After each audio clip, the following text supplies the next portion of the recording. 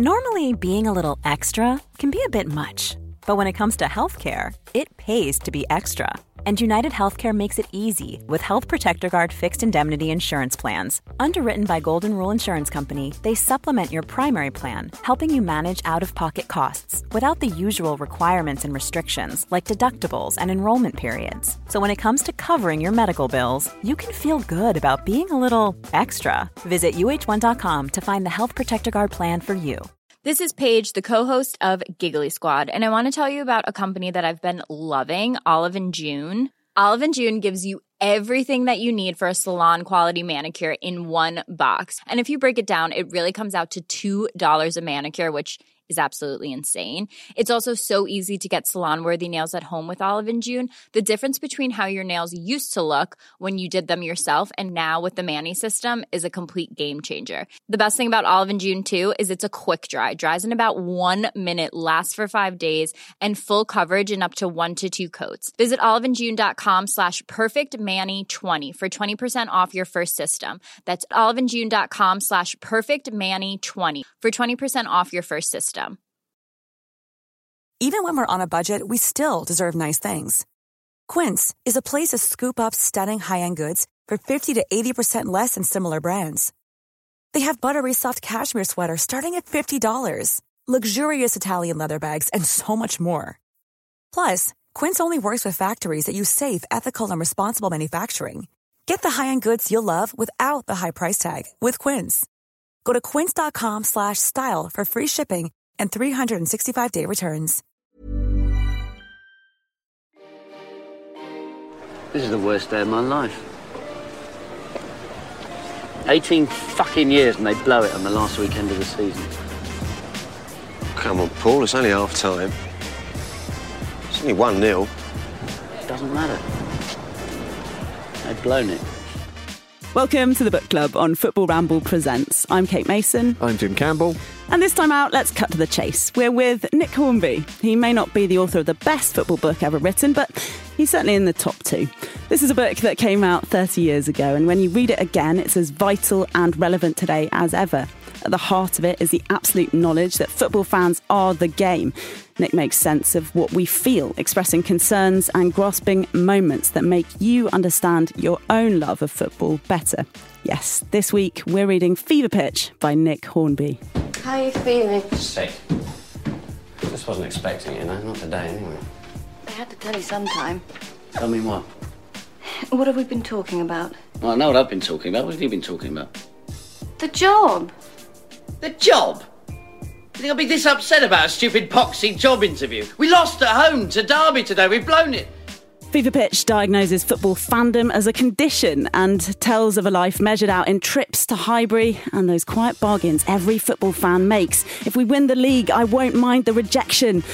He denies his first book had much of an impact on the social makeup of those who started to attend football matches, but it sold over 1 million copies and was given out as part of a pack to Arsenal fans when they left Highbury in 2006. For this episode of Book Club, we're speaking with Nick Hornby about his book, Fever Pitch. Thank you so much for coming into the studio, Nick. Great pleasure. Oh, so lovely to see you. Not a long trip as well, as we understand it. Not a long trip. I still live very local both to you and to the stadium. Stadia. A perfect place to be. Jim and I were watching... Sorry to start with a low moment already, but the Arsenal-Villarreal second leg a few days ago. And the commentator Ian Darke said, Arsenal need a fever pitch crowd here. I don't know how regularly this happens to you, but how does it feel when people are referencing your book in those kinds of contexts? Well, I always presume that's not what they're doing. Definitely are doing that. Okay. It's kind of great. I mean, the book is, nearly 30 years old. And it kind of has survived and thrived, and people keep doing different things with it. I've just been talking to someone who's doing a one-man show later in the year, which is the second time that's happened. So it obviously I had no hopes for anything of that kind when I wrote it. So now it's turned into this. What's your feeling?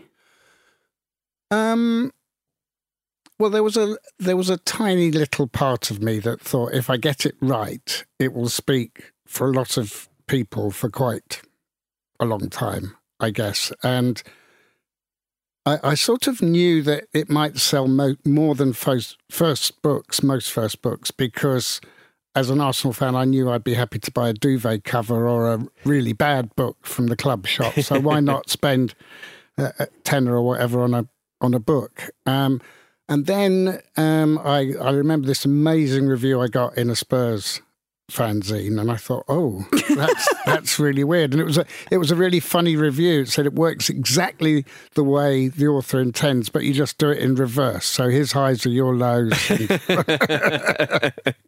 But it was lovely. I thought, I didn't know fans from other clubs would read it, and then it started going sort of up and down the country, and then it started to be published in other countries. And I realised that, the club didn't really matter. Which club it was didn't matter at all. But if you're specific about your feelings, then, of course, you do chime with other people. Yeah, that's exactly right, isn't it? I mean, of course, you're reading it as an Arsenal fan, Jim, but... Yeah, but also, I mean, reading it now, and I guess it would have been the same in the 90s for younger readers as well, it is almost like a bit of a time capsule from the 60s and 70s, because even from the 90s, clearly football was so different, and you really kind of bring across what a kind of intense and visceral experience it was. It sounds like it was actually quite scary quite often.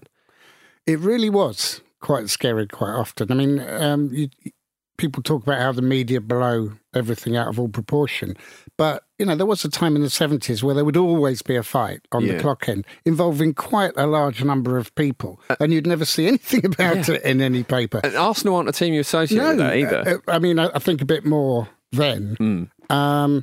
You couldn't cross London wearing colours. If I had a scarf or a shirt or anything, it all went in a bag tucked away in order to go and get my train home. Yeah. And it is completely different now, but people would sort of lie in wait for each other, and there was the whole thing about if you wanted a fight, you'd go and stand on the clock end because that's where the away fans were. Yeah. And there was no home and away fan division. You could just wander in to wherever you wanted and pay your money. So Spurs fans would be in the North Bank, West Ham fans would be in the North Bank, Arsenal fans would be on the clock end. And it was a pretty awful atmosphere, but incredibly intense in a kind of exciting way. It's better now. I mean, on balance, everything is better now, but we've lost some things. Yeah, I mean, I'm really interested in that in particular, because clearly I love being pretty much 99% sure that no one's going to punch me when I go to the Emirates. Yeah. But on the flip side of that, I mean, you talk in the book about how it was 15p to get into the ground. I'm not sure what the equivalent is these days, but I'm sure it's not whatever the cheapest Arsenal ticket is. I can tell you the most helpful equivalent was that it always cost me exactly the same to get in as it cost me on the tube. Right. Oh, wow. My goodness. They stayed completely in step. So it was 15p for a kid to travel across London, then it was 25p for an adult, and the same with the turnstiles. 15p in the schoolboys, 25p to stand behind the goal. It just seems so alien, doesn't it, to modern football? And so that's kind of what is so precious about it. Just sort of getting an insight into this sort of reality that being a football fan was in the 60s and 70s and growing through it. Well, of course, one of the interesting things that comes with that is that it changes your relationship with the players, because the whole value for money thing, which I think fans are very aware of now. It's like you're paying £1,000 plus for a season ticket. Money really wasn't the issue in the 70s and 80s. Like everyone pretty much could afford to go. So you didn't have the same kind of resentment as somebody, as you do now, of somebody who is being paid £300,000 a week. And you still used to hear that shouted, like I say in the book, £100 a week. £100 a week, I wouldn't give you that. But I do remember being I was very, very broke at the time, but a friend of mine and we'd sort of scraped together some money to go and see Arsenal with because you buy the membership, which allows you to buy the ticket in the first place. I remember spending 50 quid to watch Arsenal draw 0-0 with Fulham, and like Andrei Arshavin ran about probably as much as I did. And I'm just thinking like, oh, can I afford this? And it sounds great that just wasn't a consideration.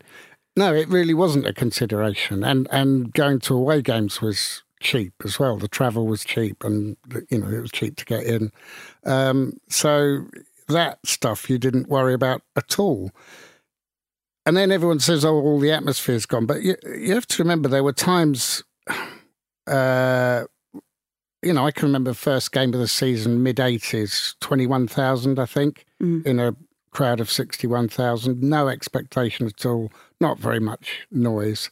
And the famous game was before my time, but a game against Leeds in 1966 when there were 4,500 people there, and people are supposed to have lit bonfires on the North Bank to huddle around it. So it isn't like this, it was 70,000 people heaving. It was, there were lots of games where, I think average attendances are way up from when I was a kid, because if they had a bad season, everyone would just disappear. So when you're talking about fans going and being a part of the game, it is more of even though it's not a financial sacrifice, as discussed, because it's cheap in the time when you're learning to love football.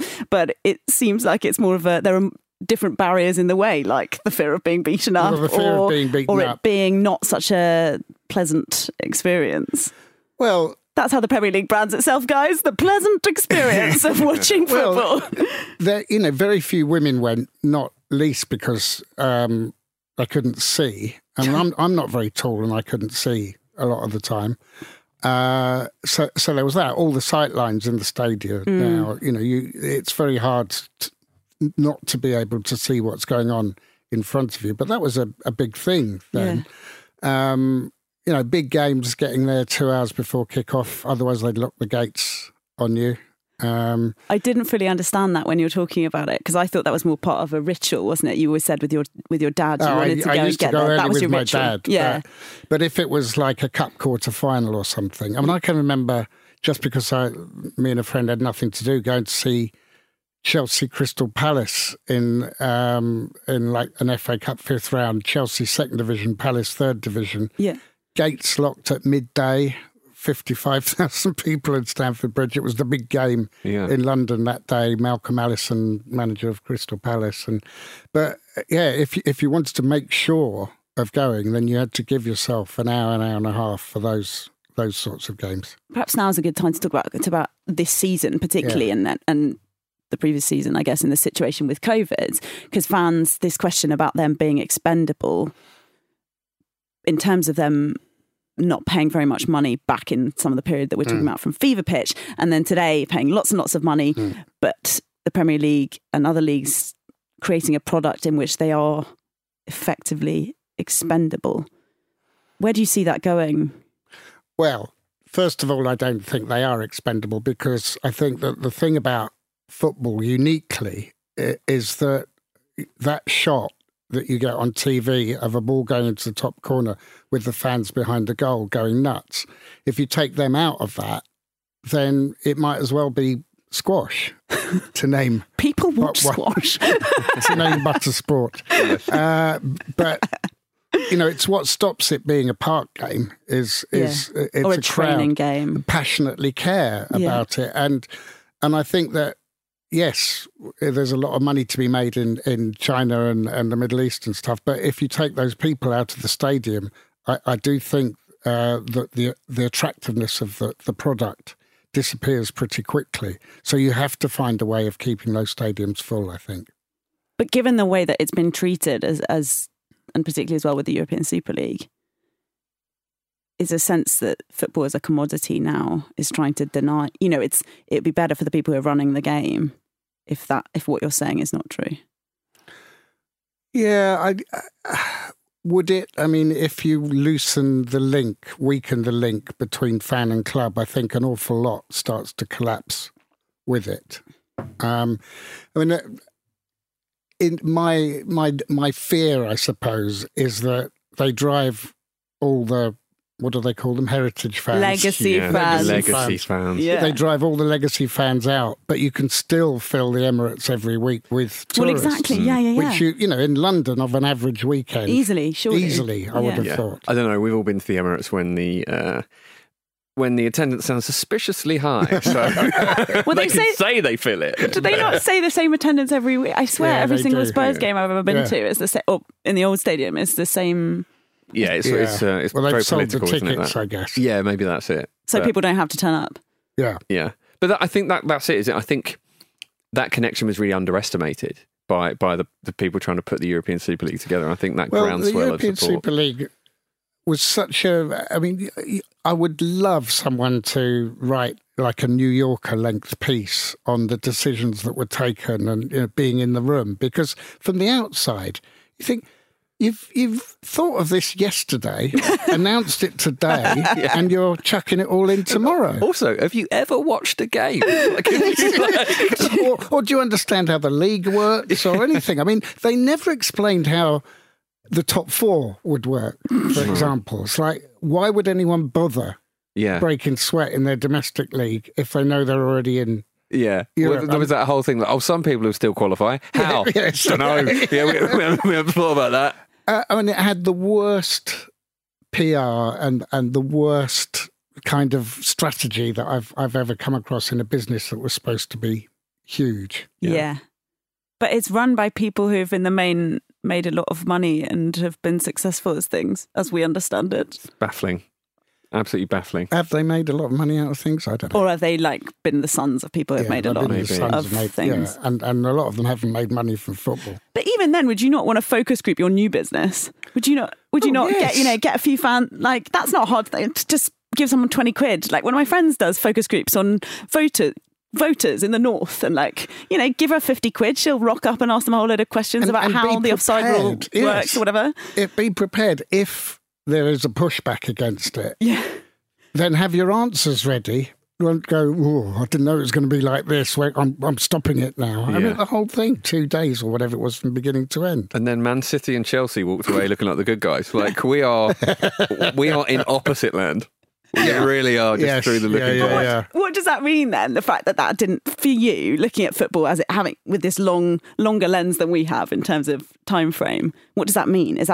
Do you feel optimistic about the fact that happened? Not particularly, because I think they'll, it's water against a dike, and we blocked it this time. But there's so much wrong with the way the game is run, and I mean, not least, we're in a situation where TV money is flooding in to the game, and fans are paying tons of money for tickets, and all this apparently isn't enough to keep a club financially solvent. You think, how have we arrived at that position where you actually do need an Abramovich to compete? I mean, obviously Leicester are the golden shining light to all of us, but Man City and Chelsea were the good guys simply because their owners are not running their clubs as a business. Yeah. Well, I mean, even Leicester have very, very wealthy owners. Well, yes. And also, that's not necessarily a good thing if you were using your football team as an example of, sports washing. Quite. Oh. I don't know what side they're coming down on. No, I it's all pretty awful, but I'm just saying that that's the only way, apparently, that we can keep a football club afloat is by finding somebody who will give you so much money and they don't care about it coming back or not. I mean, that's not realistic or... No, it's interesting, isn't it? Workable. Because the idea of moving to the Emirates was supposed to mean that Arsenal could compete with Man United and the teams where, the matchday revenue was one of the big things. And then obviously Abramovich came along and changed that, like right at the worst possible time for Arsenal. But there is a point in the book where you talk about being at the 1978 FA Cup final and it being full of corporate types. And that did make me think, okay, maybe it's always been like this and it always seems to be the worse that it is, or it's just been off on this terrible trajectory ever since. Well, I remember when the book came out and I was getting a lot of stick for middle class, middle class fans, blah, blah, blah. And I remember talking to Tony Parsons, who's also an Arsenal fan. He said, Who do they think's been sitting in those stands since 1927? I mean, those Art Deco stands. I mean, it has always been a game, actually, for everybody. And there are people who could afford more than other people, and they've chosen to sit in nicer seats. But yeah, the cup finals have always been like that anyway, haven't they? You don't know who or why people are there.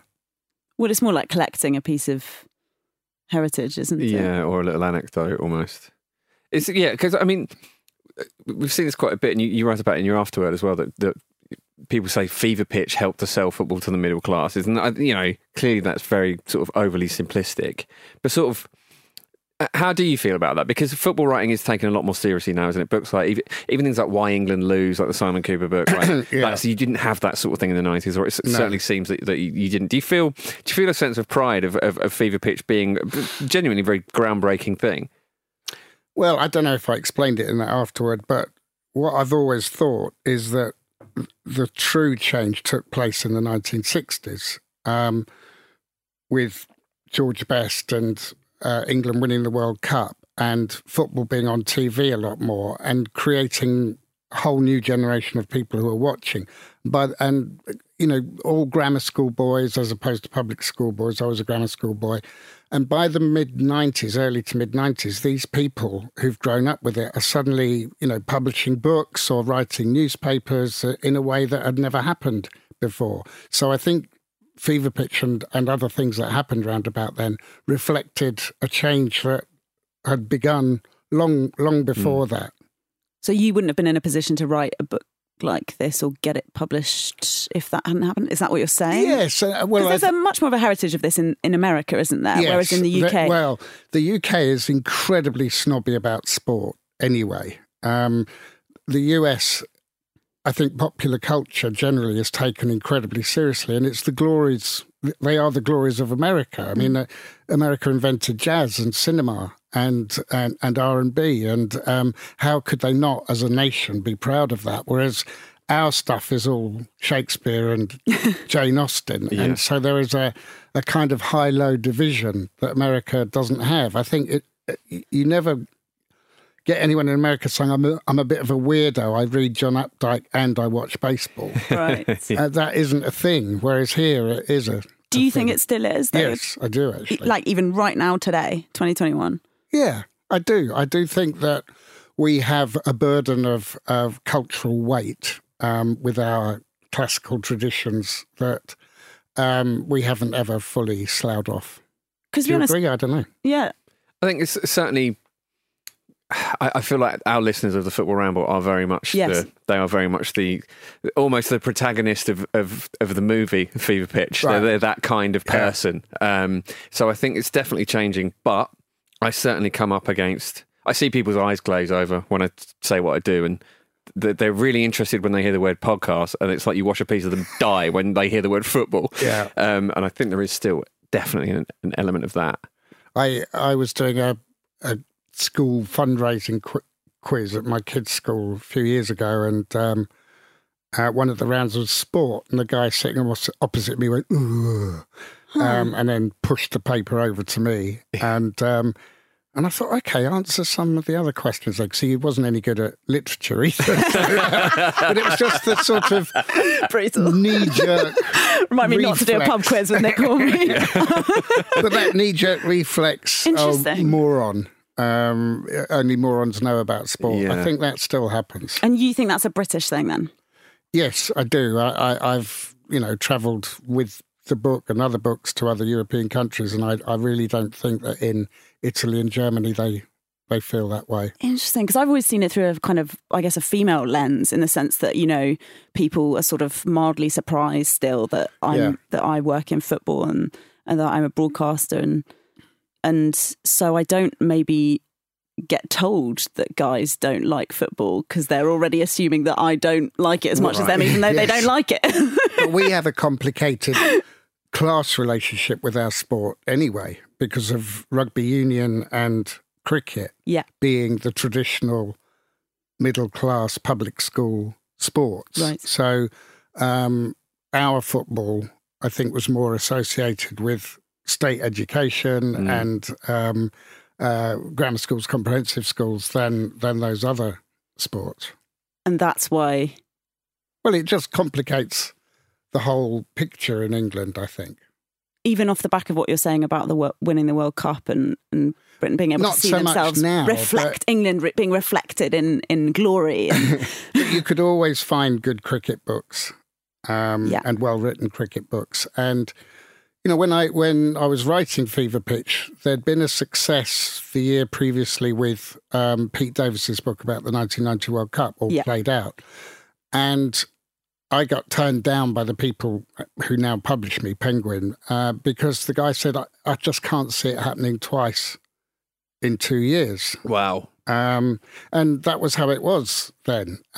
My feeling was that they'd given up on football publishing because they published really bad books that they said they won't even buy these. They won't even buy the stupid ones. Whereas, and they're idiots. They're idiots. That's the thinking, isn't it? Right, they won't even buy a managerial autobiography ghostwritten by someone from The Sun. How are they going to cope with anything else? Whereas I knew that there were a lot of people like me. But Jim's come at this from the perspective of saying there's quite a lot more writing about football, about sports. And there is. That's higher quality, which Absolutely. I would absolutely agree with. Otherwise, we wouldn't have a football book club because we wouldn't have anything to read. But there is still quite Yours truly by Ian Ure. That was my favourite. he was a very bad centre-back of the 60s. You sort of love and hate him. I can't quite get to the heart of that. But there is still quite a weight of those other books that you're talking about. The bad ones. Yeah. Yeah, but I do think that the 90s did change things. No, I think the 80s would have been the peak of the bad stuff. Yeah, okay. Yeah. And then I do think that football now can compete with cricket or baseball in the US, which has always had great writing, and boxing as well. Was there ever a temptation to approach Fever Pitch as a novel? Because obviously High Fidelity came a little bit later, and there were the echoes of that same obsessive type of character. And did that ever enter your mind, or did Fever Pitch inform High Fidelity? Was there any sort of link between the two? I guess it's because obviously I know that Fever Pitch went on to be a movie, which was fictionalised. It's kind of hard to uncouple them in my head. Yeah. I don't know about you. I've always had a slight problem with sports fiction, just because I'm such a sports nerd. So if they say, and then Arsenal played Barcelona in the final and they beat them 5-0, and you think, what? When? Yeah, and you get commentators going, you couldn't write it. Like people do write it. People do write really it easy all to the do. time. Yeah, they never write the 0-0 draws. I wanted it to be non-fiction. I wanted it to be a memoir about growing up. There were a couple of American books I'd read that were very influential on me. I realised that you didn't have to be famous to write a memoir if you were trying to do something different. And, you know, the point, I think I'd always had these stories associated with games. Some of them I'd told lots of people, girlfriends or whatever, and some of them I'd told myself. So the games were kind of self-selecting, the games I wrote about, because they were the ones I remembered. There were tons I'd forgotten. But that nothing memorable happened. So it was a selection of games where it chimed with, you know, what was going on in the world, like Hillsborough, or something that was going on in my personal life, or whatever. But it was always very, very clear to me that I wanted it to be non-fiction. And talking about that personal life is something we'll, I think, come on to after the break. So we're just going to get to one now. Okay. This is where I cry. Yes. I hope so. Arsenal come streaming forward now, and surely what will be their last attack. A good ball by Dixon, finding Smith. For Thomas, charging through the midfield. Thomas, it's up for grabs now. Thomas, right at the end. An unbelievable climax to the league season. Well into injury time, the Liverpool players are down absolutely abject.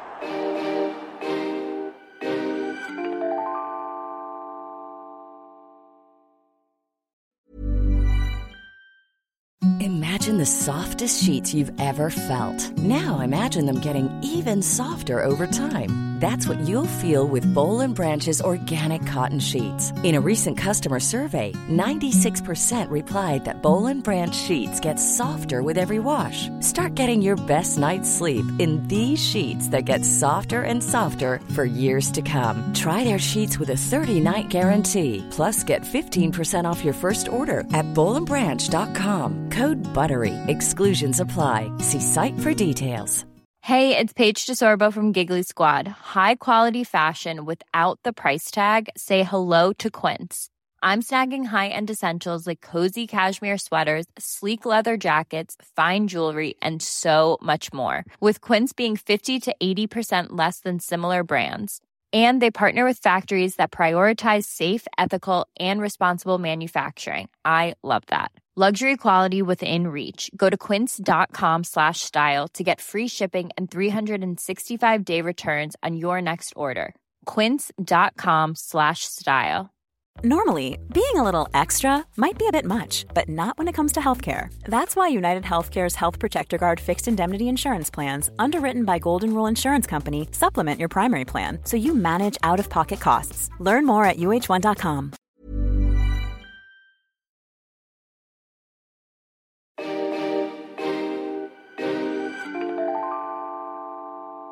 Welcome back to the Book Club with me and Jim and Ewers, and today with Nick Hornby. We're talking about his book Fever Pitch, 30 years, nearly 30 years on, Nick. And of course, we're also talking about your relationship to football as it stands today. And much of the kind of addiction, as you tell it, is not so much football or even Arsenal. It's going specifically to home games. That's how it feels reading the book. And of course, in the last, 13 months, you haven't been able to do that once. How has that changed your relationship to football? Well, I have to say I've really missed going. And when we moved from Highbury, I think there were 5 of us in our seats, and we moved with the row in front and the row behind as well, because in a block, because we wanted to recreate what we had in Highbury. And the row behind is still more or less intact. So I miss them. One of them is the magnificent Harry, who has Fat Harry's hot dogs right outside the tube station, and who's one of the funniest men I've come across. And we've been texting occasionally, but it's not the same as just messing about inside the ground. Now it's very much dependent on how much pleasure you're getting from watching the team. And, of course, we really haven't had very much pleasure. Limited, isn't it? Yeah. I mean, some of the games, it's been like, I can't believe how much nothing I'm watching. It's like they're not playing for anything. They're not playing. Yeah. And no one's watching. Why are you doing this to me? Yes, and why am I doing it to myself?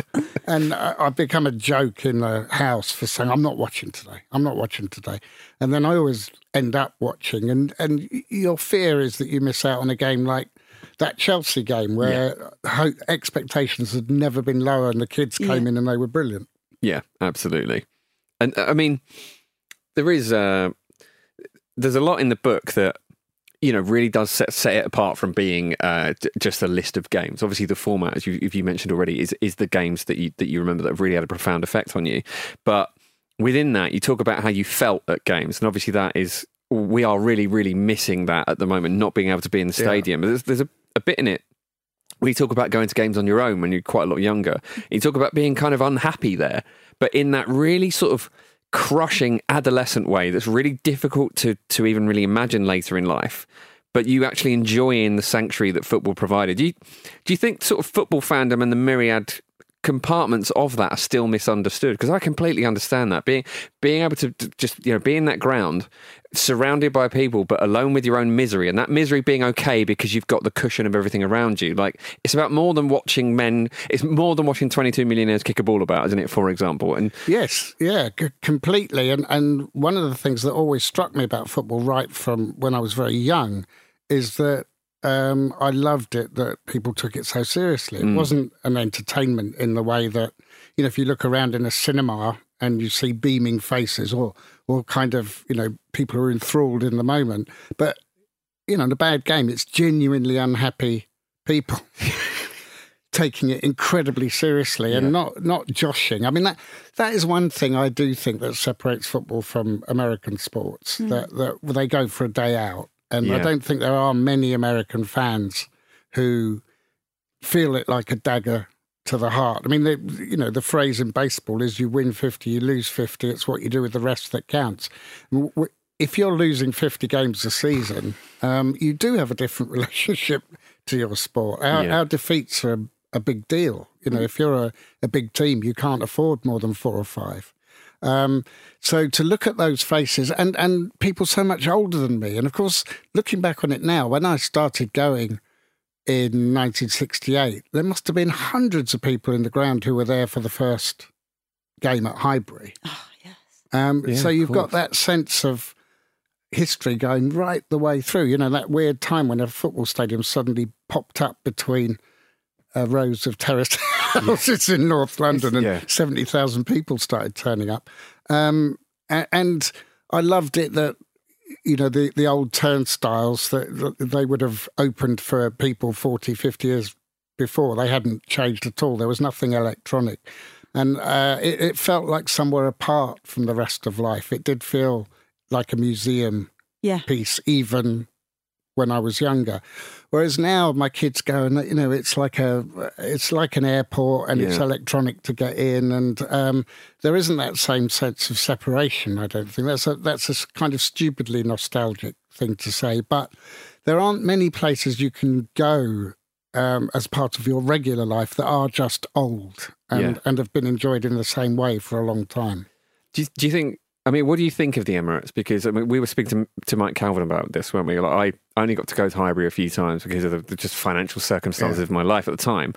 But it looks tiny on the telly because, of course, it does. Because the fans are so close to the pitch and stuff. Then you get there and it's a stadium and it's massive. And to me, my memory of Highbury makes it feel bigger than the Emirates does, which is quite weird. But how do you, as someone who's spent so much time at Highbury, and as you say, there would have been people at the first ever game there, at the games you were like, how does it compare? Do you feel at home yet?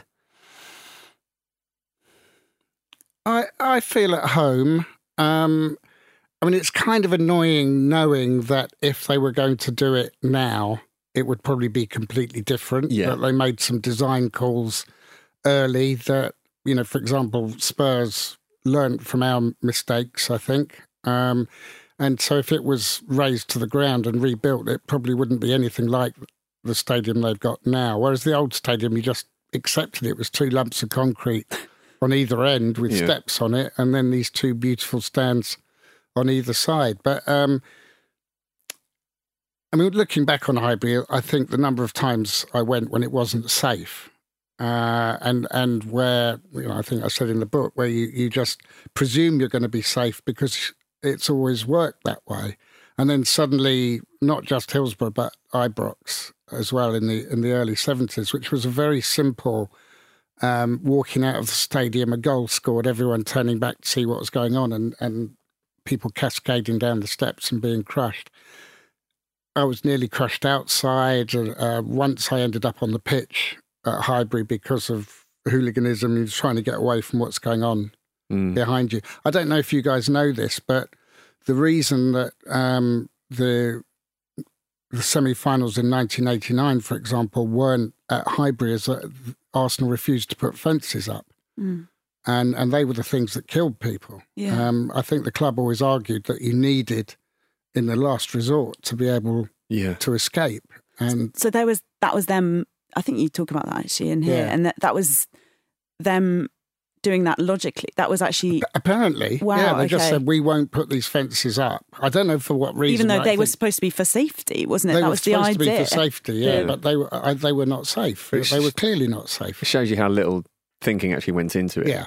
And I mean, there are some quite powerful bits in the book, and Hillsborough looms over it. You kind of foreshadow it quite a lot. Where there are, clearly looking back, the plan was essentially oh, hopefully it'll just be fine. Yes. There didn't seem to be much more in place than that. No, nothing more than that. And I think I went once in the 70s to Highbury when there were 63,000 there, and that's probably twice as many as was comfortable. Yeah.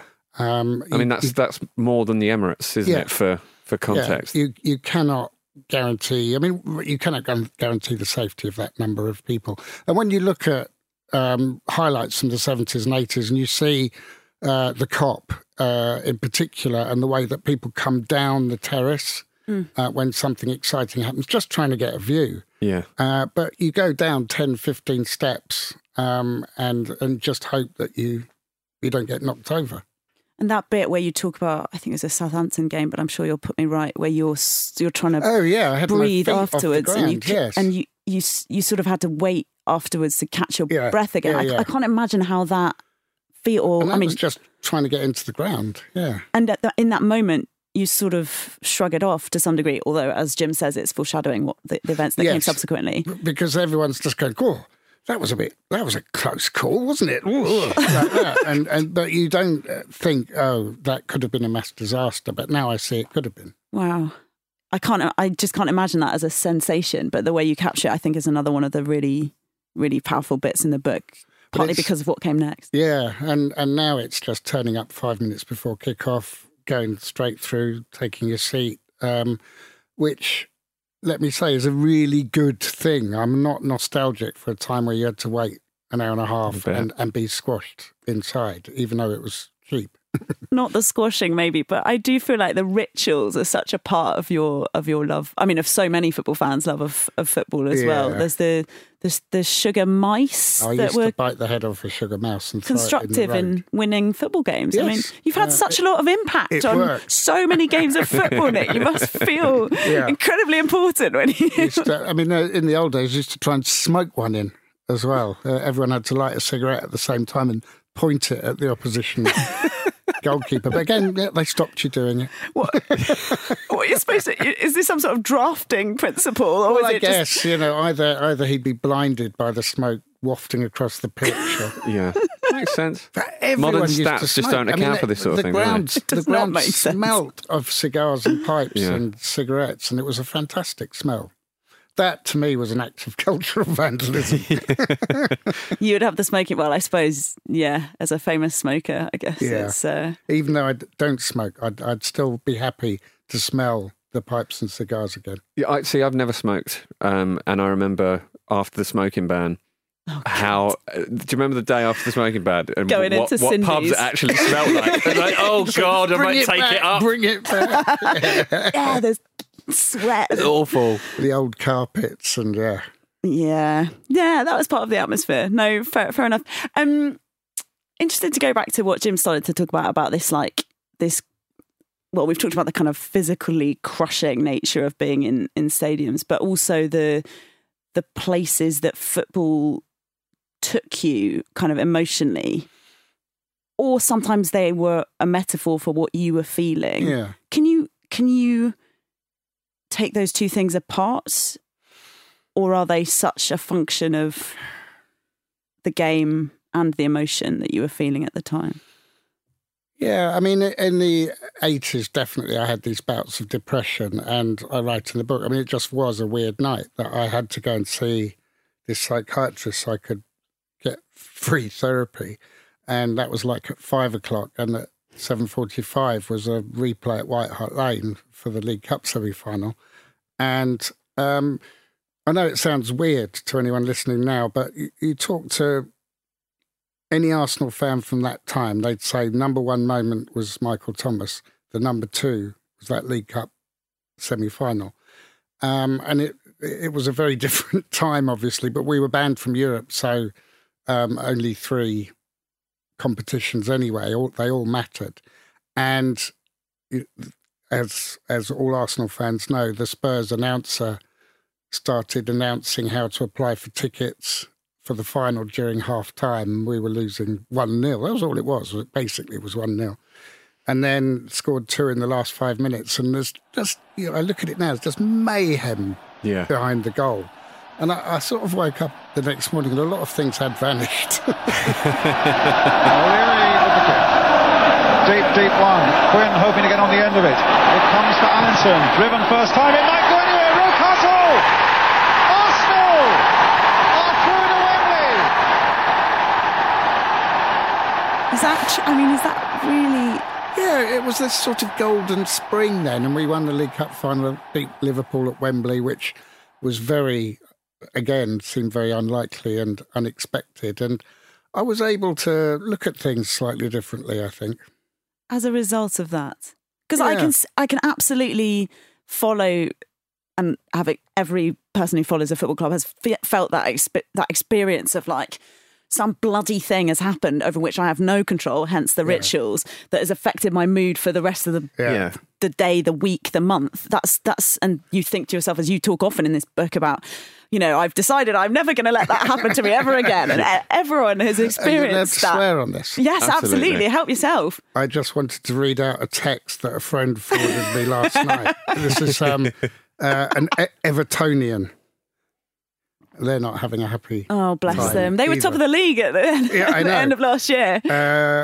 So my friend texted his friend, I would show Richarlison the door tomorrow. Oh, it starts off, Doucouré, question mark.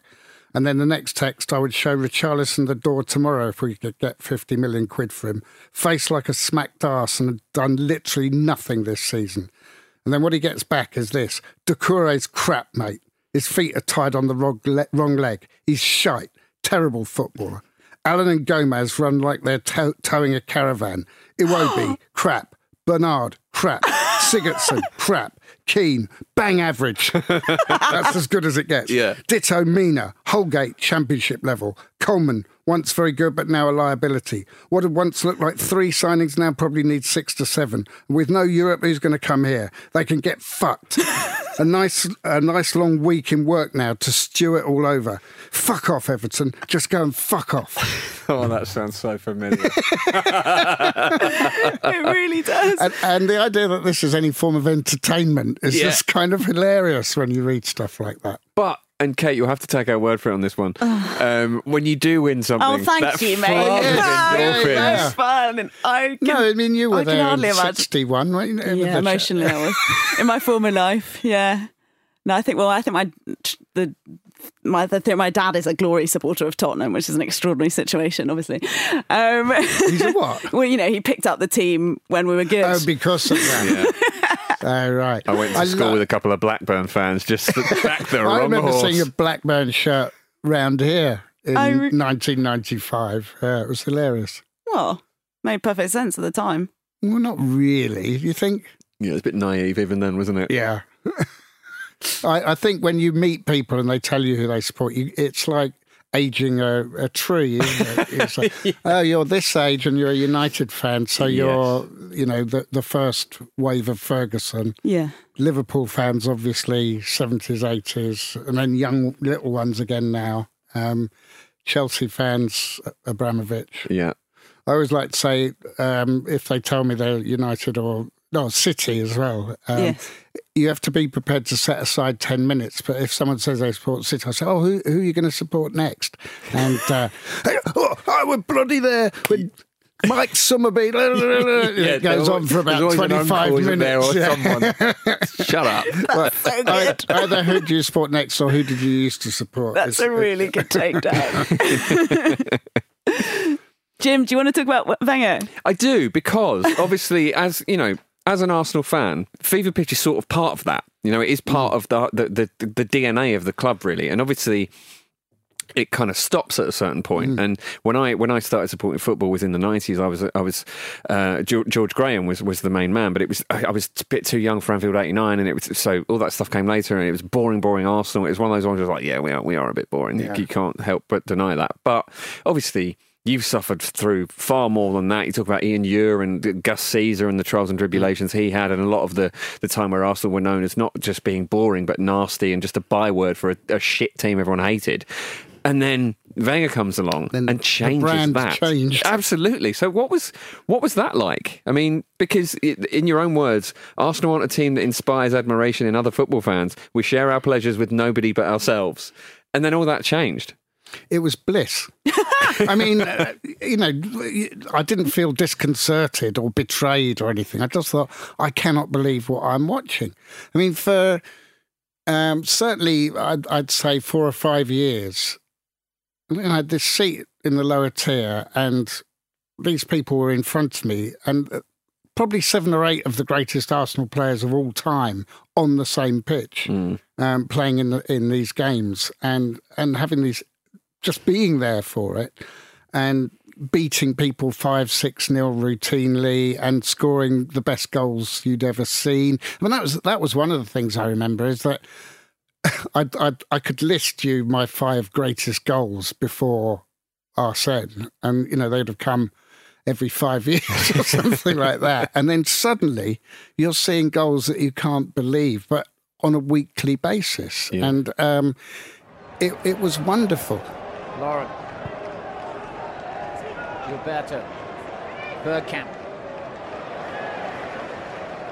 And now Vieira for Arsenal.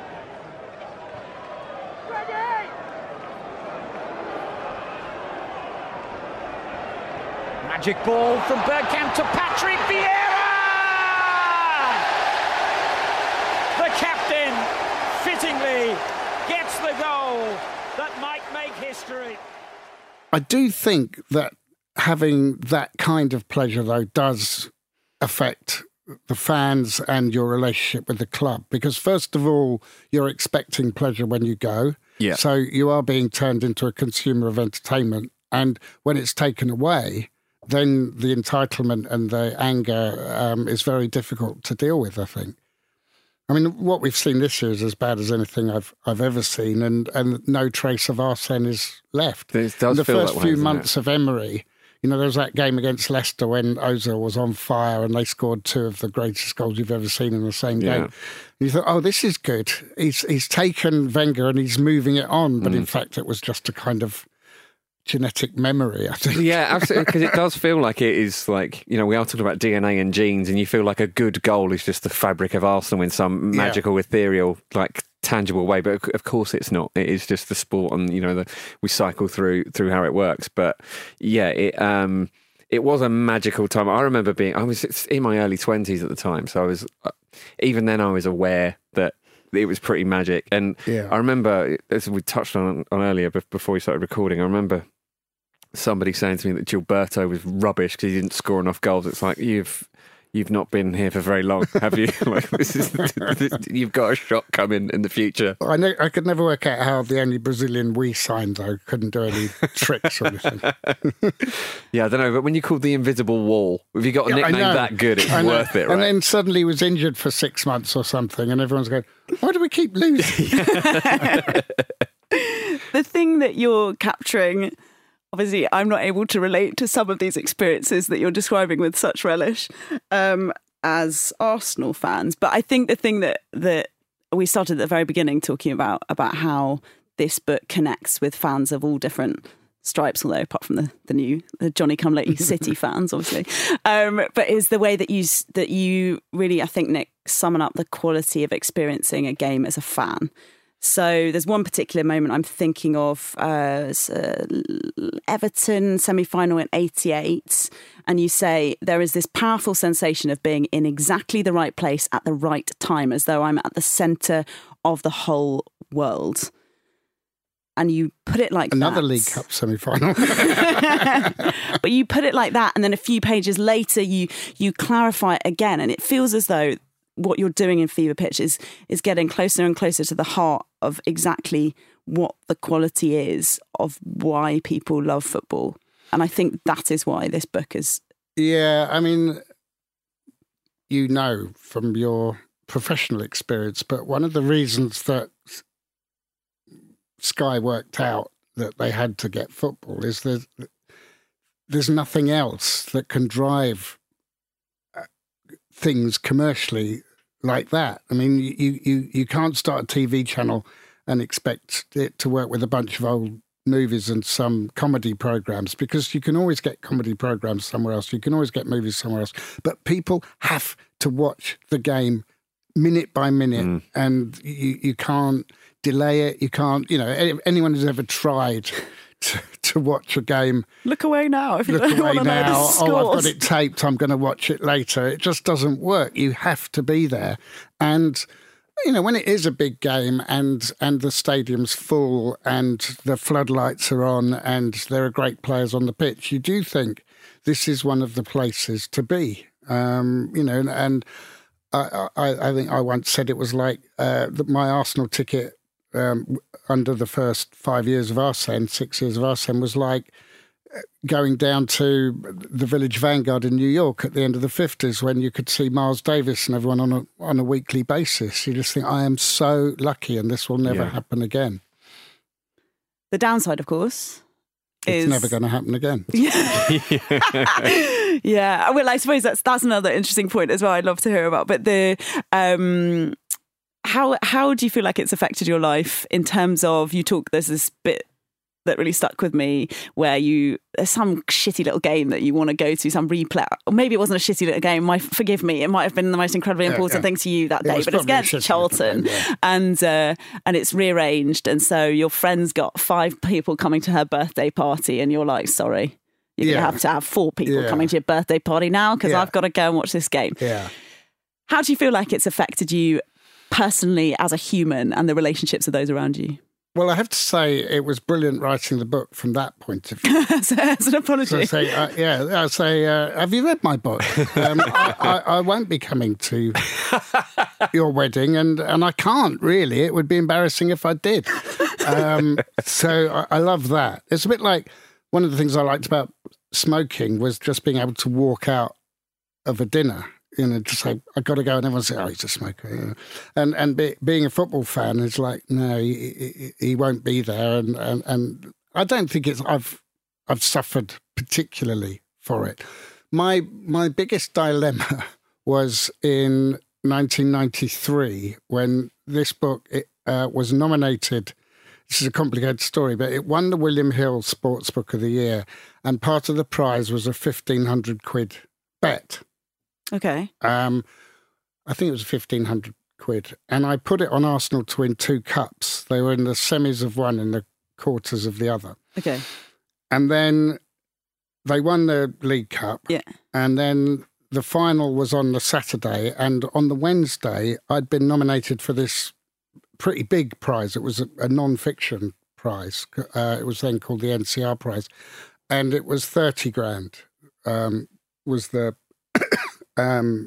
prize money. And I'd written one book. The paperback was only just out. I had no idea whether I was going to make a living as a writer. I wanted this 30 grand and I wanted to win this prize. And then the cup final was a draw and they arranged the replay for that night. And I'd never missed a game at Wembley before and sort of agonised all week. Yeah. And my agent very smartly said to me, you have to decide whether you're a writer or a football fan. And I thought, oh, God, that's terrible. And I decided that I was a writer and that I would go to this thing. And it was at the Savoy, I think. It was a big dinner at the Savoy. And they put a TV up in the kitchen. For me. So I was half the time watching the TV in the kitchen, and my partner was on the table with other people from the publishers, and then it was 1-1 extra time, last minute of extra time, Arsenal scored, and I thought, first of all, I leaped to my feet. We've won the cup, and I thought, oh, I had that bet. I've just won. I think it was 6-1. I just won 8 grand. And then my partner came running into the room and said, they're going to announce the prize. And I ran out and they said, and the winner is not me. And and it was like, Arsenal won the cup. I won 8 grand. I lost 30 grand. And it was literally 30 seconds. But it was good for me to choose the event over the game, I think. And I think I've now reached a point in life where I wouldn't not do something incredible for the sake of an Arsenal game. I think that is a lesson learned. And I got nominated for an Oscar twice and I missed home games both times. Yeah. But there was no question, really. It was like, and it's February for a start. If it's the European Cup final, you might have a thought about it. But although that is a bit more of a troubling state of affairs, actually, if you're a friend of Nick Hornby, because that means that that's the standard. the choice. So your wedding's not really up to it. No. But Quite an Oscar. But the Oscar nomination. What's in it for me at your wedding? That does count. So I guess the 5-person birthday party would still have been a no. Yeah, still have been a no. Are you still friends? Has at least survived that? I have no friends left, so almost certainly not. It's interesting because you're actually telling it like it's a sort of social crutch, because that's another thing I find really interesting about football generally as a spectacle and as a sort of lads together spectacle, as I suppose it very much was when you were talking about it in the period of time of Fever Pitch, is the fact that you can stand together and look at something and sort of talk, absolutely, but you're not talking to each other in a serious way. Absolutely, and that was what it was with my dad. Yeah, when my dad left home, and he was living in a different country, so it's almost impossible for someone in that situation to maintain a relationship with a kid, because you have to say, "How is your life?" And kids can't answer that question. They can say so and so was a dick during geography, but they can't say, this is how my life is. But, just to sit there and every now and again say something about one of the players or what was happening at another game somewhere else was a very important thing. And I think the social aspect of football, I'm sure you've both found that if you can talk about it, the way that you break down barriers incredibly quickly, it's helped me out in so many social occasions where I think I don't know what to talk. I wouldn't have known what to talk to this person. It's like knowing a language, isn't it? It completely is like knowing a language. And I would say, because it's gone on a long time, but there's a huge number of my friends who, I've got football friends, I've got book friends, I've got music friends. But over time, I've found people who are all of them. Just through the sheer numbers of people that you meet. So, it's perfectly possible to meet an Arsenal fan who reads, votes Labour, listens to new music, and Guys, shall I leave? But to have those conversations, to allow Arsenal to make your choices. And, of course, I've always lived here since I was an adult. So, the connection with the club goes on for other people in my life. My kids went to school in the shadow of the Emirates, and it kind of has run everything over the years. And they suffer as you do. Yeah, I'm glad I don't want to live in Tottenham because I'm a Tottenham supporter. I mean, it is a nice place around here. Yeah, I live in North London because it's what 10-year-old me wanted, and I am very grateful that it's not a bit further down the road. You weren't to Macclesfield. Yeah, exactly. That would make commuting in for the pod a little bit more inconvenient. I suppose then, as we come to the end of this incredible conversation, I wanted to ask what you would like football to look like now, if you could have a choice. But it sounds, talking to you, as though really the way you've reset your seats like you had at Highbury at the Emirates, and the way that you've got your community around you, it almost sounds as though those two things can exist completely separately. They can, but a lot of people drifted off because, especially now, if you haven't worked for a year, where are you going to find a grand for a season ticket for? If I could reset it completely, then obviously, as everyone keeps saying, the German model of much cheaper season tickets, less chasing after expensive foreign talent, relying on homegrown or very smart transfer buys. And that wall at Dortmund, the yellow wall, it's just fantastic. We've got one at Spurs, so, I'm sure you can come down. The lily white wall. Terrifying prospect, isn't it? Just fills you with dread. You won the league in black and white. You won the league in the 60s. How is it? It's not obviously going to end in this way. So football, German football is where you see it. Well, I can't see how we get there because the stupid infrastructure that's been built over the last 20 years is going to be very hard to dismantle. I mean, I think when you look at what's happened with the Spotify bid over the last couple of weeks, everyone said, it's great because Thierry Henry and this guy from Spotify are going to buy the club. And you think, no, they're not, because those Americans have no interest in selling it. And why would they? So how we're going to get from that to 51% fan ownership and all sorts of other things that will cost them like a lot of money when you think about what those shares have been worth. Yeah, I don't know how you tell Stan Kroenke that he has to give half the club away. No, no. I would like to find the way to do it, but I can't see it happening. And I think we're just in the wrong place at the wrong time for that. So all we can hope for is catastrophic destruction of the whole thing and then build it up again from grassroots level. But whatever happens, you'll be there. Yeah, I think so. There were quite a few people I noticed during the Super League thing who immediately started choosing where they were going to go to watch their football. Did you have those conversations? I was thinking about it, but I didn't really reach a conclusion, to be honest. I had loads of people saying, right, that's it, I'm going to Brentford.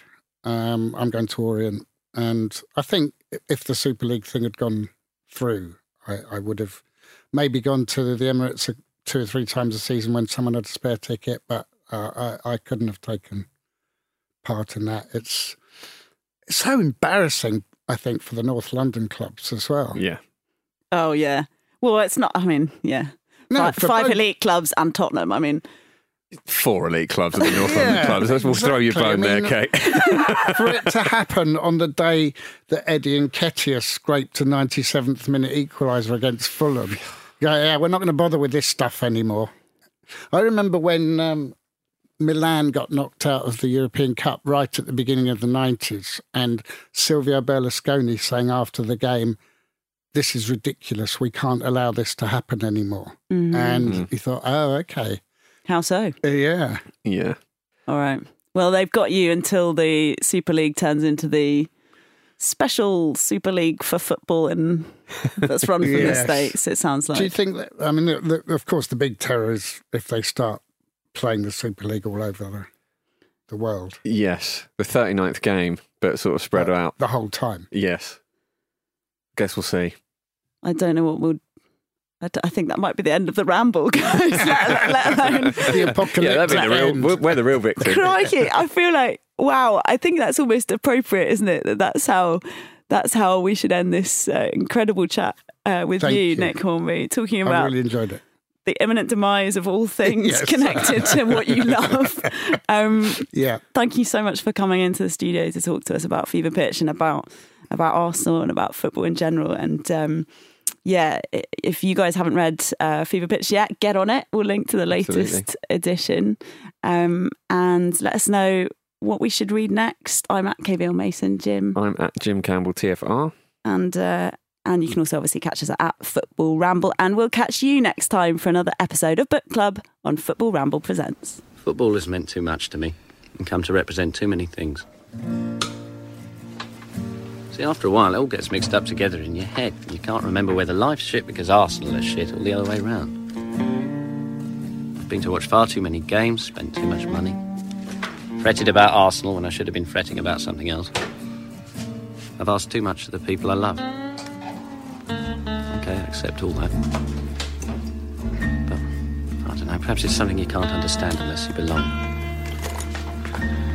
But what about this? 3 minutes to go and you're 2-1 up in a semi-final. And you look around and you see all those thousands of faces contorted with fear and hope and worry. Everyone lost. Everything else gone out of their heads.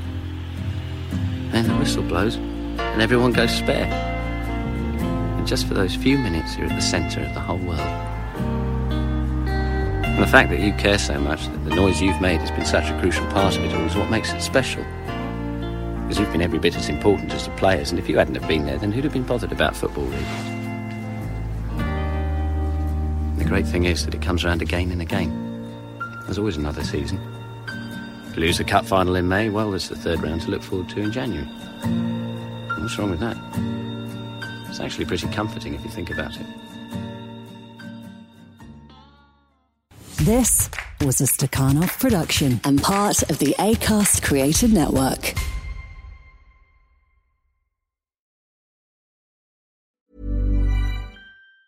Planning for your next trip? Elevate your travel style with Quince. Quince has all the jet-setting essentials you'll want for your next getaway, like European linen, premium luggage options, buttery soft Italian leather bags, and so much more. And it's all priced at 50 to 80% less than similar brands. Plus, Quince only works with factories that use safe and ethical manufacturing practices. Pack your bags with high-quality essentials you'll be wearing for vacations to come with Quince. Go to quince.com/trip for free shipping and 365-day returns. Want flexibility? Take yoga. Want flexibility with your health insurance? Check out United Healthcare Insurance Plans. Underwritten by Golden Rule Insurance Company, they offer flexible, budget-friendly medical, dental, and vision coverage that may be right for you. More at UH1.com.